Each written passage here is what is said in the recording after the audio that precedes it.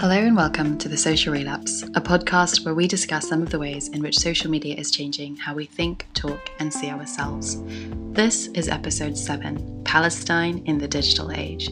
It was recorded at the end of May, just a few days before the announcement of a ceasefire following 11 days of unrelenting aerial assault on occupied Palestine, which claimed the lives of 243 Palestinians.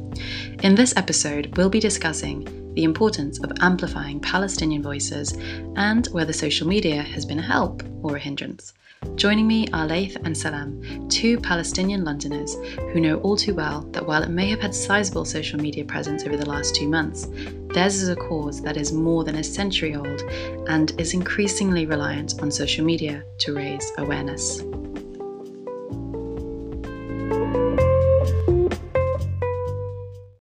My name is Laith. I am a Palestinian in London.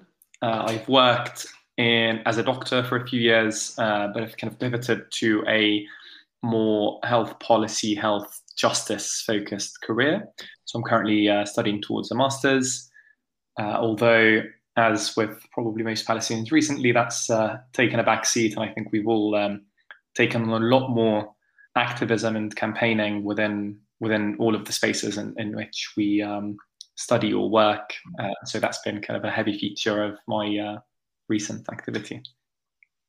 Yeah, my name is Salam and I'm also a Palestinian Londoner, but props to my mum, she is Guyanese, but she's got Palestinian blood in her, I'm very sure of that.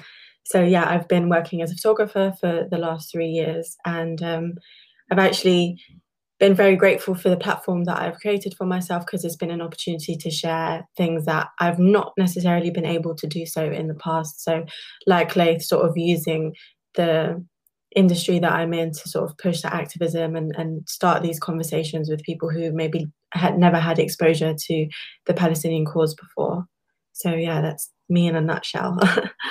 Great. Well, Laith and Salam, it's lovely to have you on the episode. And the title of this episode is Palestine in the Digital Age, mainly because it feels like, at least as an outsider looking in, that we are entering kind of a new era of recognition of the Palestinian struggle, but also kind of a global solidarity movement that is massively helped by social media. We saw that from trending hashtags that were highlighting kind of what's happening in Palestine and on the ground, but also hashtags that called for action. So whether that was hashtag sanction Israel, hashtag free Palestine.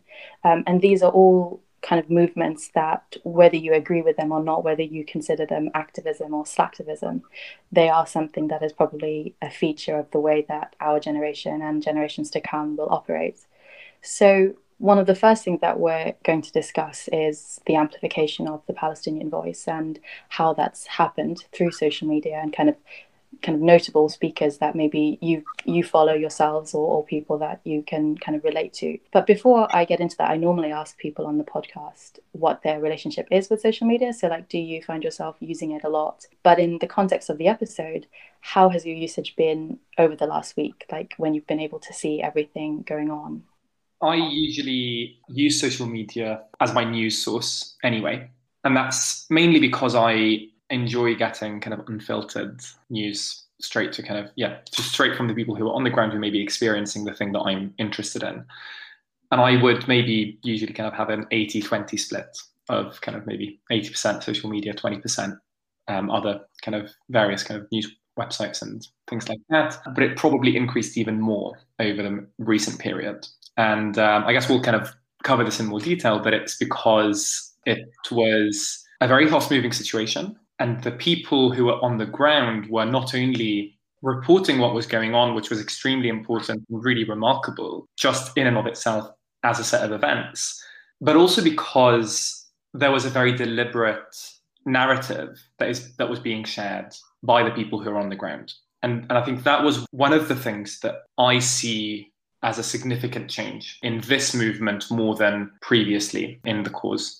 So yeah, very heavy social media use recently. Yeah, I would say mine has definitely increased in the last week, but also my need to detach from the information or to kind of take a step back has also increased as well, just because the rate at which you consume information is so intense and so high that, you know, it's I'm in a place of privilege, and I recognize that I can detach from that and sort of take a step back and be like, I'm absorbing too much. This is impacting how I'm feeling.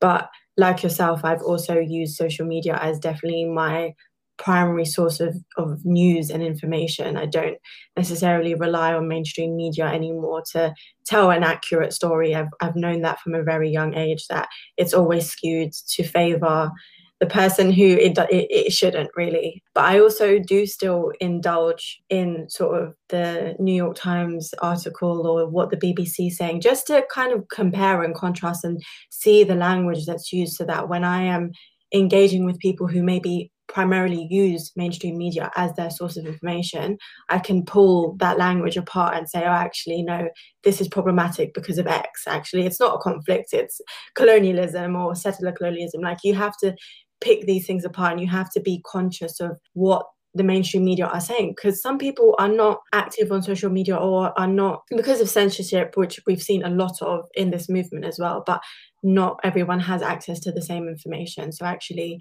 it's important to see what the mainstream media are pushing, so you can sort of break down that narrative, which I think has been really important. But yeah, I think my usage in the last week has definitely, or the last few weeks actually, since sort of everything that was happening in Sheikh Jarrah, and from then until now, it's been, I'm engaging and then I'm sort of like taking a step back. But yeah, I've been using it definitely as a tool to share information and sort of inform others as well. So yeah, it's been heavy usage. My screen time is insane. I mean, definitely I can relate. I think it's been difficult to pull away, hasn't it? But at the same time, it does. I mean, I've had a couple of sleepless nights constantly thinking about it, and I think only more so for you both. I guess touching back to what you've both recalled is this idea of kind of activism, but also, Salam, you mentioned having a platform. And I think we'll start off with discussing the importance of having Palestinian voices. I think you've mentioned a lot about how media narratives aren't always accurate, or are kind of designed to frame things in a way that already reveal their bias. Mm-hmm. But when it comes to social media, we see a lot of young people, a lot of young activists in Palestine that are sharing kind of the on-the-ground reality that doesn't normally make, the 10 o'clock news highlights. So personally, how do each of you feel it's really important to have this time and this sharing of their voices and experiences? I think it's fundamental to the change that we are hoping for. I think for the first time in a long time, that access to that information it's the first time we've ever had sort of raw, real footage of things that have happened, and not just footage, but also dialogue from people who are definitely worthy of being able to talk about what's happening there, and you have, an accurate representation of the truth. And I think it's been vital because, Israeli propaganda has been incredibly successful in pushing a very, very false narrative. So to have people on the ground saying actually what it is, and not just vocalizing it, but also having those visual aids, which are heartbreaking and very difficult to see, but actually completely undeniable. So, mainstream media will have, a picture of what they would like the rest of the world to see, and it's a cropped image, it's never the full screen. So actually the amplification of these Palestinian voices on the ground is so integral to sharing the truth and also hopefully creating change. I think it's also completely vital, I mean, in addition to everything that you said, which I completely agree with, vital for any liberation movement, any justice movement, to be centered on the people who the injustice, the oppression is being inflicted on. Mm-hmm. And one of the most ridiculous things about the Palestinian cause, but also about many other liberation movements, is the number of conversations that happen without the people who are suffering. So when you think about, even if you want to consider what are considered some of the most progressive or left-wing or whatever you want to call it, outlets, essentially having conversations about Palestinians without Palestinians all the time, that is the norm. Suddenly, this dam breaks. And I think it's a combination of using the right tactics, but also there's been a lot of hunger for that, because I think people have recognized how much we're missing Palestinian voices in the conversation. It's been, I mean, it's crazy to think that this is something that we're even discussing. I mean, I think it's important to discuss it, but the fact that we have to is ridiculous. And the fact that we're only now saying, oh yeah, look at all of these Palestinian voices. 73 years later, I think is really telling about how important it is for Palestinian voices to be heard and to be the main ones that we hear. Yeah, brilliantly articulated. Definitely, I think we look back on history often from a developed perspective, from a colonizer's perspective, and in some ways, in some kind of twisted, bizarre, perverse form of fate, it's the people who cause the problems are then trying to design solutions for it, as opposed to the populations that suffer in the meantime.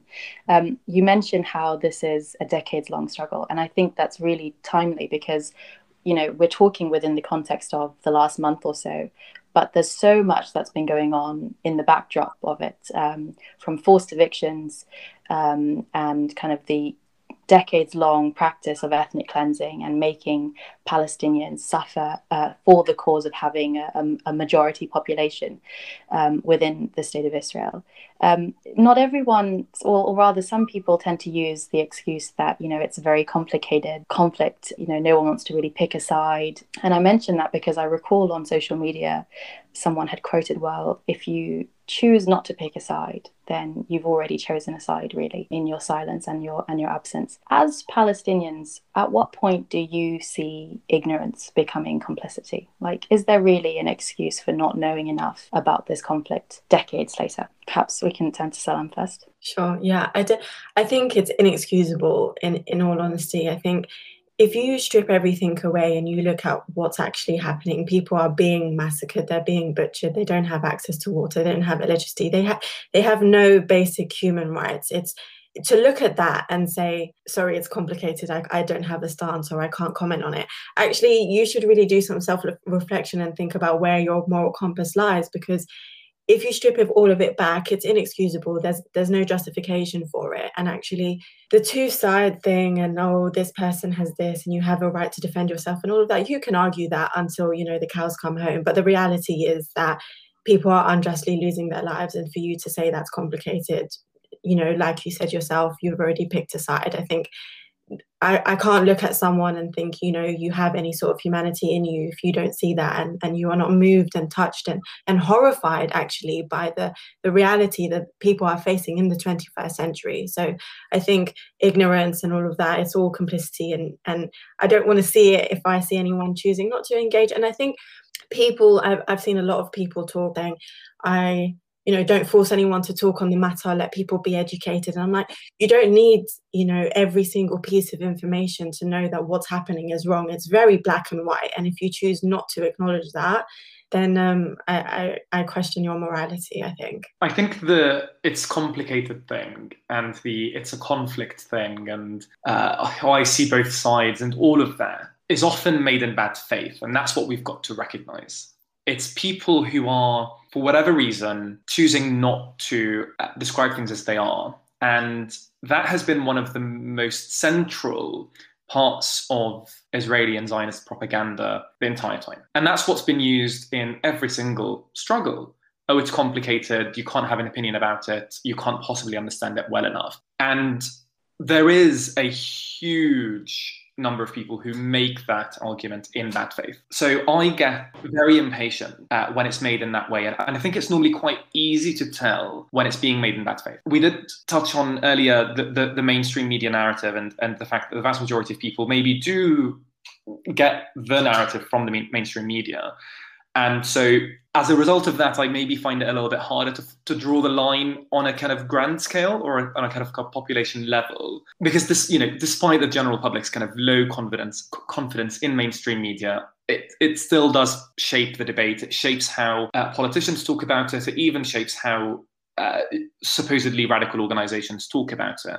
Even when you think about the most progressive political parties or the most progressive parts of the most progressive parts of, you know, of the political spectrum, it's still shaped by that mainstream. And so sometimes there are times where I feel like I can't blame the person in front of me, but 2 or 3 conversations later, you know, it then becomes a little bit ridiculous, and then you see that it's kind of being made in bad faith if it's still there, because, you know, it's not as though there was a single year in the last 73 years during which there wasn't ethnic cleansing, during which there wasn't dispossession, during which there weren't people being killed, children being imprisoned. All of these things which are not two sides, are not, they're not features of a conflict. And so I maybe have 2 or 3 conversations patience for it if I see that maybe someone doesn't make arguments in bad faith. But I completely agree. I think most of the time it is just parroting Israeli propaganda around the fact that it's complicated, essentially just to silence the movement. And that's why it's used. I mean, both of you have really touched on this idea of having a narrative that is put in place to kind of silence what's actually happening on the ground. And you mentioned Salam silencing the truth. And I think that's really important because we've seen statements being put out by certain people in prominent positions, and there's still kind of a lack of confidence to really jump in the deep end and say, this is what I support, and it's for this reason. And it's really difficult to understand why. Like, you can see videos and you can see what's happening and you can see the suffering, and yet there is almost like someone's got you in a chokehold and you're unable to really come out and say, this is wrong, this is point blank wrong. I don't want to ask you why that might be in place, like why people feel they can't come out and have that opinion. But we touched earlier on, at least in the introduction, about this global solidarity movement. And I think, having attended a British university, a Students for Justice in Palestine society was almost always kind of on the fringe of the campus. It wasn't something that had a lot of traction in terms of the ability to carry out action, where it seems with this movement there is potential for stronger change with these student societies and societies as a whole. When you see this global solidarity movement growing, not just on university campuses, but all of the protests that have been happening worldwide, sometimes on a weekly basis, what then do you see as the galvanizing factor amongst these people? Because, as you mentioned, it's not a complicated history to understand.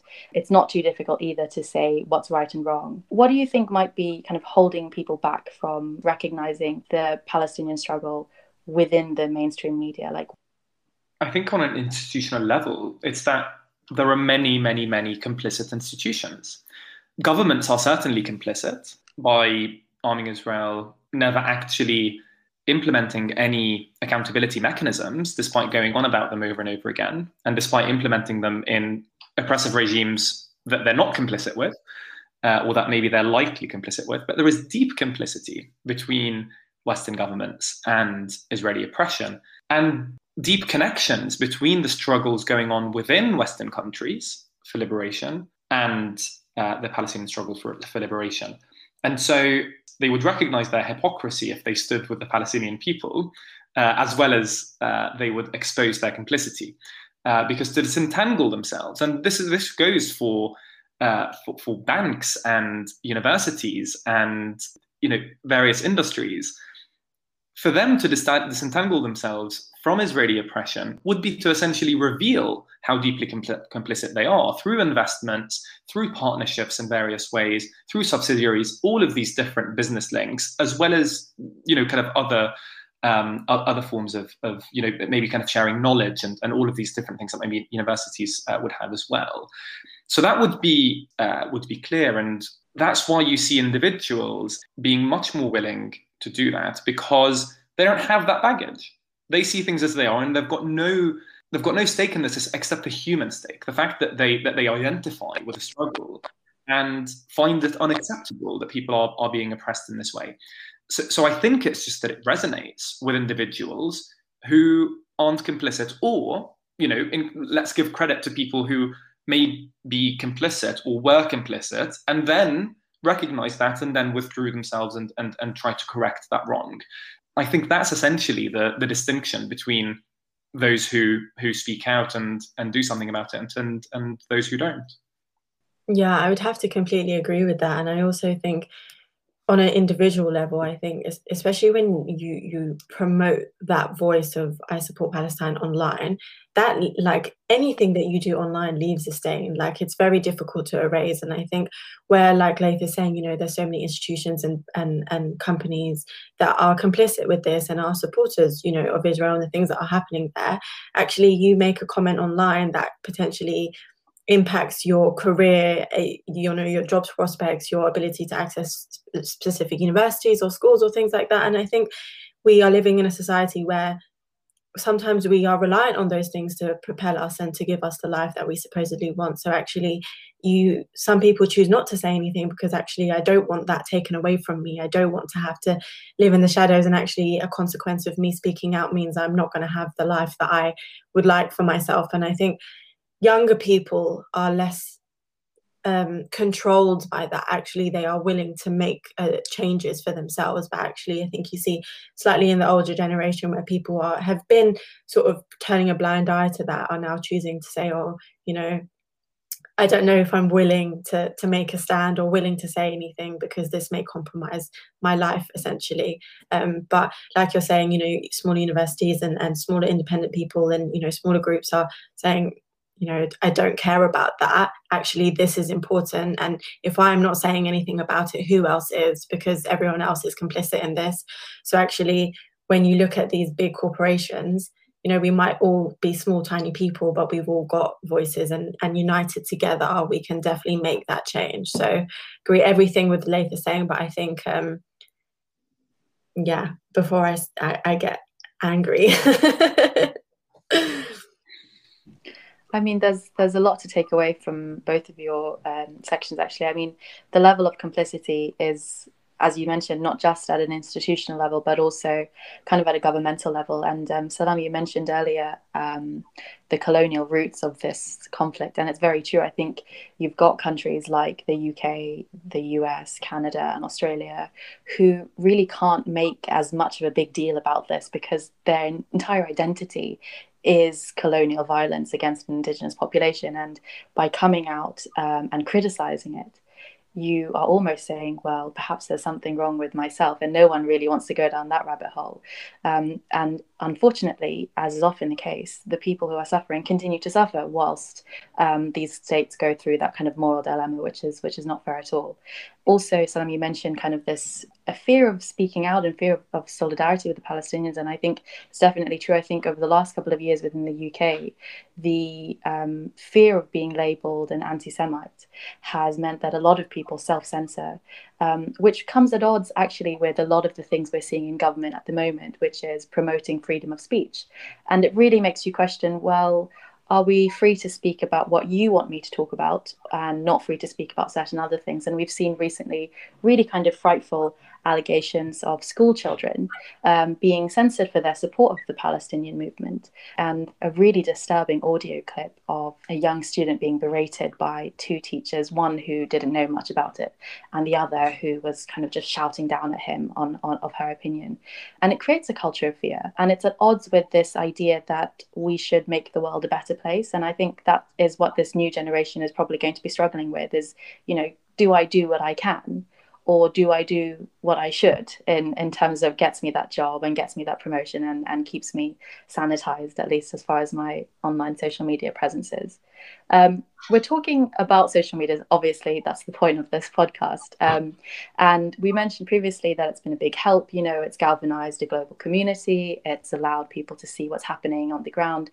But really recently, kind of, we've seen also disturbingly the censorship of stories. We've seen videos being hidden, the heads of digital platforms saying it was a glitch or, you know, something that doesn't really cut it. And also more recently, we've seen people saying, well, if I try to use the hashtag Free Palestine or Save Sheikh Jarrah in my Instagram video, it's flagged as something that's kind of violent content or something that's received a lot of complaints, so we won't let you post it anyway. Given that social media is increasingly becoming the tool to get the message out, how do we approach this topic with social media giants that probably don't always agree with the fight for the small man? Like, how do we navigate that as individuals who use social media, and what's kind of the backup option to still be an activist but use social media? Perhaps we can start with Blake.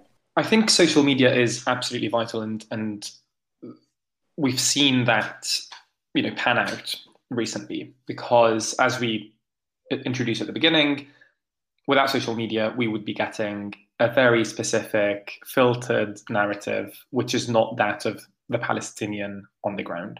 And the most incredible thing, and I hinted at this earlier, is not just that the Palestinians on the ground were just telling what was going on, but they were united in using a particular lexicon and a particular narrative, which we Palestinians have really struggled to get out into the mainstream and into widespread use until this month. So transforming the conversation from conflict to settler colonialism, from, you know, two sides to apartheid, talking about the 73-year-long crime, talking about Palestinians being united no matter where they're being oppressed, whether it's in the West Bank, whether it's in the Gaza Strip, whether it's Palestinian citizens of Israel, whether it's refugees, that all of them are oppressed by that same regime of settler colonialist apartheid. That had no traction until this month, and it gained the traction through tireless work of scholars over the years, but it was catalyzed through the ability of Palestinians to share their stories, but at the same time using that lexicon. So they kind of ended up then feeding each other, and social media was vital for telling those stories. But it's not enough. So social media will not build a liberation movement by itself. It can get the message out there about various things. It might be able to help us connect with each other. So I, speak to my family in Palestine on a daily basis. I get news from my friends who are, at the confrontations with Israeli soldiers during the protests, and understand what people are saying on the ground. But if we then don't use that to build a movement, a real movement for liberation, then that's when it becomes slacktivism. So as long as we are clear on why we're using it, so whether it's to connect with each other so that we can all build a movement together, or it's to build a particular narrative so that the general public becomes aware of what we're trying to say, it's a tool, but it's no more than that. And it's a tool that has its challenges, as you hinted, with regards to the censorship. So it's been an uphill struggle to even tell those stories. But just like with many other things this month, I think the dam metaphor is very, very important. There was a dam that's breaking and Palestinians kept pushing. And eventually were able to overcome some of these challenges and obstacles that were being placed by social media giants. But that was because there was a very specific sets of uses for social media that I think Palestinians on the ground were aware of. And so they knew why they were using it, and therefore understood what they needed to do to get the message out there and to overcome those obstacles. So we're not, I think we do need to speak out and campaign for these social media giants to, revolutionize their policies, because even if they say, they've apologized many times, which is the first time they've ever done so, by the way, but they keep saying it was unintentional, but it clearly did so by design. So we need to have a conversation about it. We need to keep pushing on that front. But I also don't think that, they're not our allies. They just provide a tool which we can use.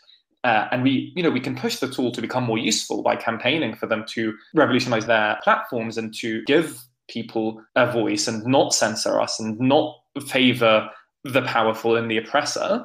That's very important. But as long as we keep recognizing that that is only a means, it is not the ends. Yeah, I think those are such vital points that you're making as well. Like the whole notion that actually this is just a tool. It's here to help us spread the voices, but actually, like you said, it's not going to start a liberation movement. We can connect people, but it's not, the be all and end all. But I do think that as, I don't know about the two of you, but as a millennial myself, I've grown up with social media. I'm definitely engaged heavily with it. And I think, just to take that little bit of time and think how to beat the algorithm and to find ways around sharing information that is not going to be censored. And I've personally done it myself, with changing letters to icons or numbers, just to sort of make sure that isn't filtered through sort of whatever Instagram or TikTok or Facebook or Twitter's using, just to push that. I mean, Pete, you don't need a degree to know that if I've changed the S to a $sign, that this is what I mean. So I think those small little changes, which we are all conscious of being able to do, will help us continue to share the stories that need to be shared without the censorship. I mean, you can do so many variations of the word Israel that Instagram's not going to ever be able to keep up with you and filter that out. I think that for us, and like we said in the very beginning, Laith and I, that we use social media as a form of news. That's our news outlet. That's where we get our information from.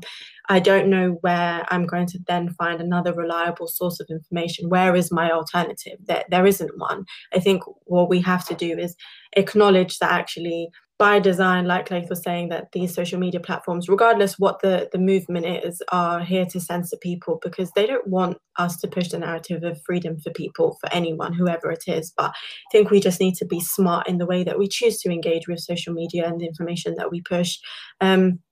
And rely on those people who are social media experts to tell you, actually, this is how you bypass this is how you share more information. And also, I think it's really integral that we filter out people who are not engaging with the content, because I think when you look at Instagram by design, actually lack of engagement shows that your post is not going to reach many people. So filter those people out. You don't see anyone watching, get rid of them. What are they there for? Do you know what I mean? It's just not essential. But also, I think, like you were saying in the very beginning, that there are, some very vocal people both on the ground in Palestine, but also in the UK as well, sharing the stories and really highlighting what's happening. Instead of waiting for that to come up on your feed, search for it, go and get that information. And I think that's just a rubbish excuse from anyone to say, oh, because I've not been exposed to it, I'm no longer engaging. Actually, you're not actively engaging, you're not actively trying to learn. So it's really important that all of us choose to do that on social media and engage with it to get the information that we need from it, as opposed to allowing it to feed the information to us. Brilliantly put. The idea of active engagement is so crucial. When it comes to social media, I think when it wants to, it's very passive. It's, we can't make the rules, we can't change anything. This is how we're designed. You use us, we're at your kind of mercy.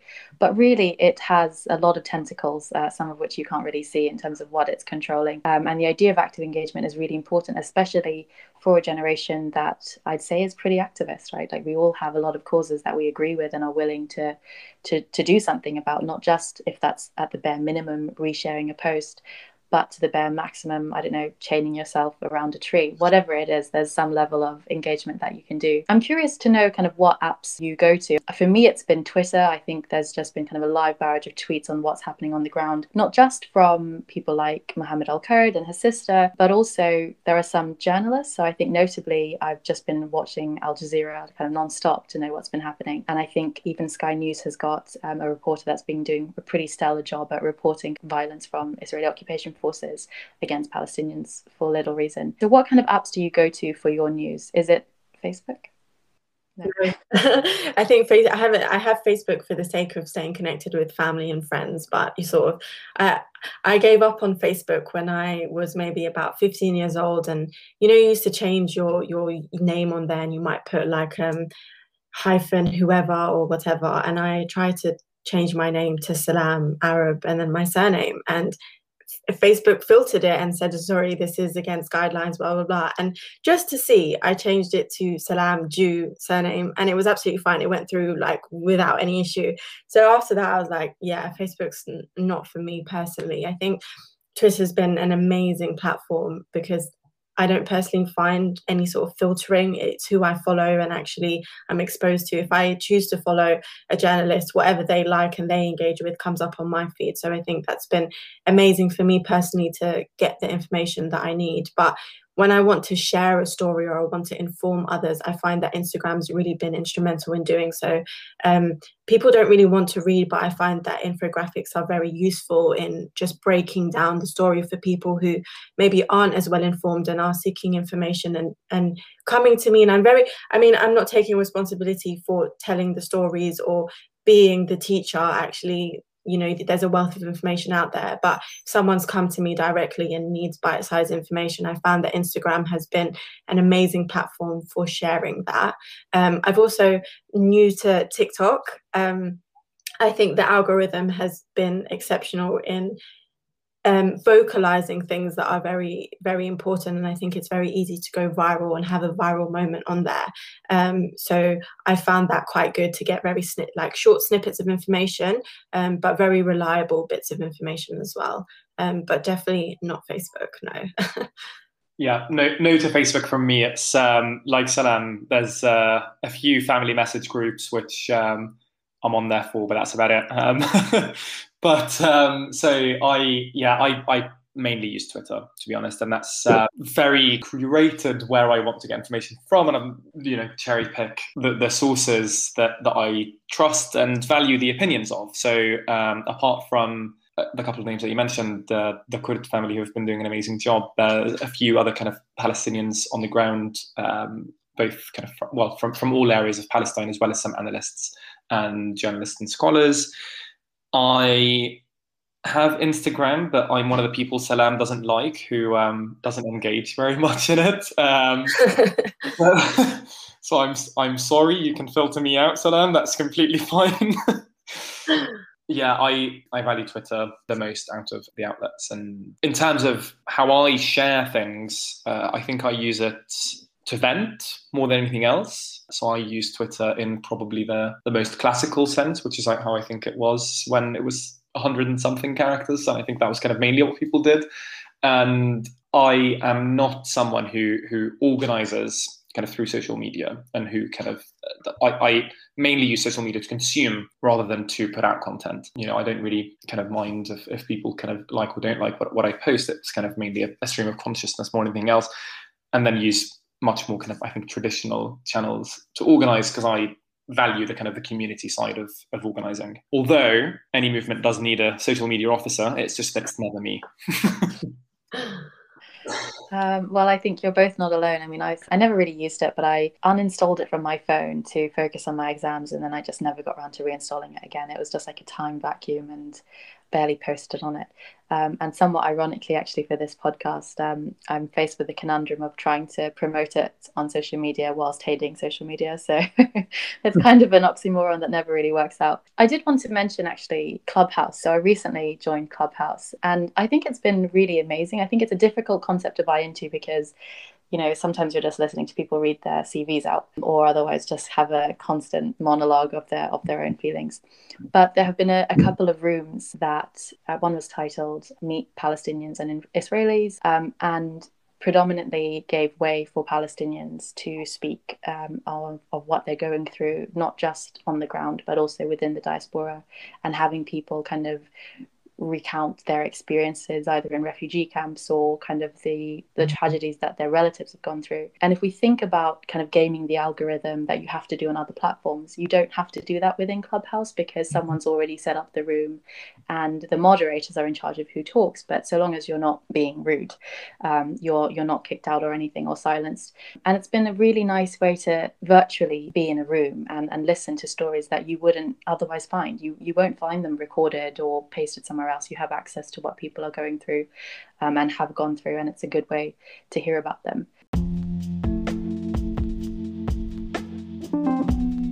Thinking, but we are not sponsored by Clubhouse just yet.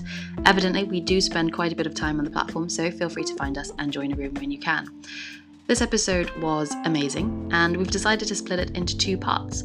Part 2 of this episode will be discussing reclaiming the narrative from mainstream media, so stay tuned. And also, don't forget that if you've enjoyed listening to our episodes, why don't you subscribe to us wherever you get your podcast from? That way, you won't miss a new episode when it gets released.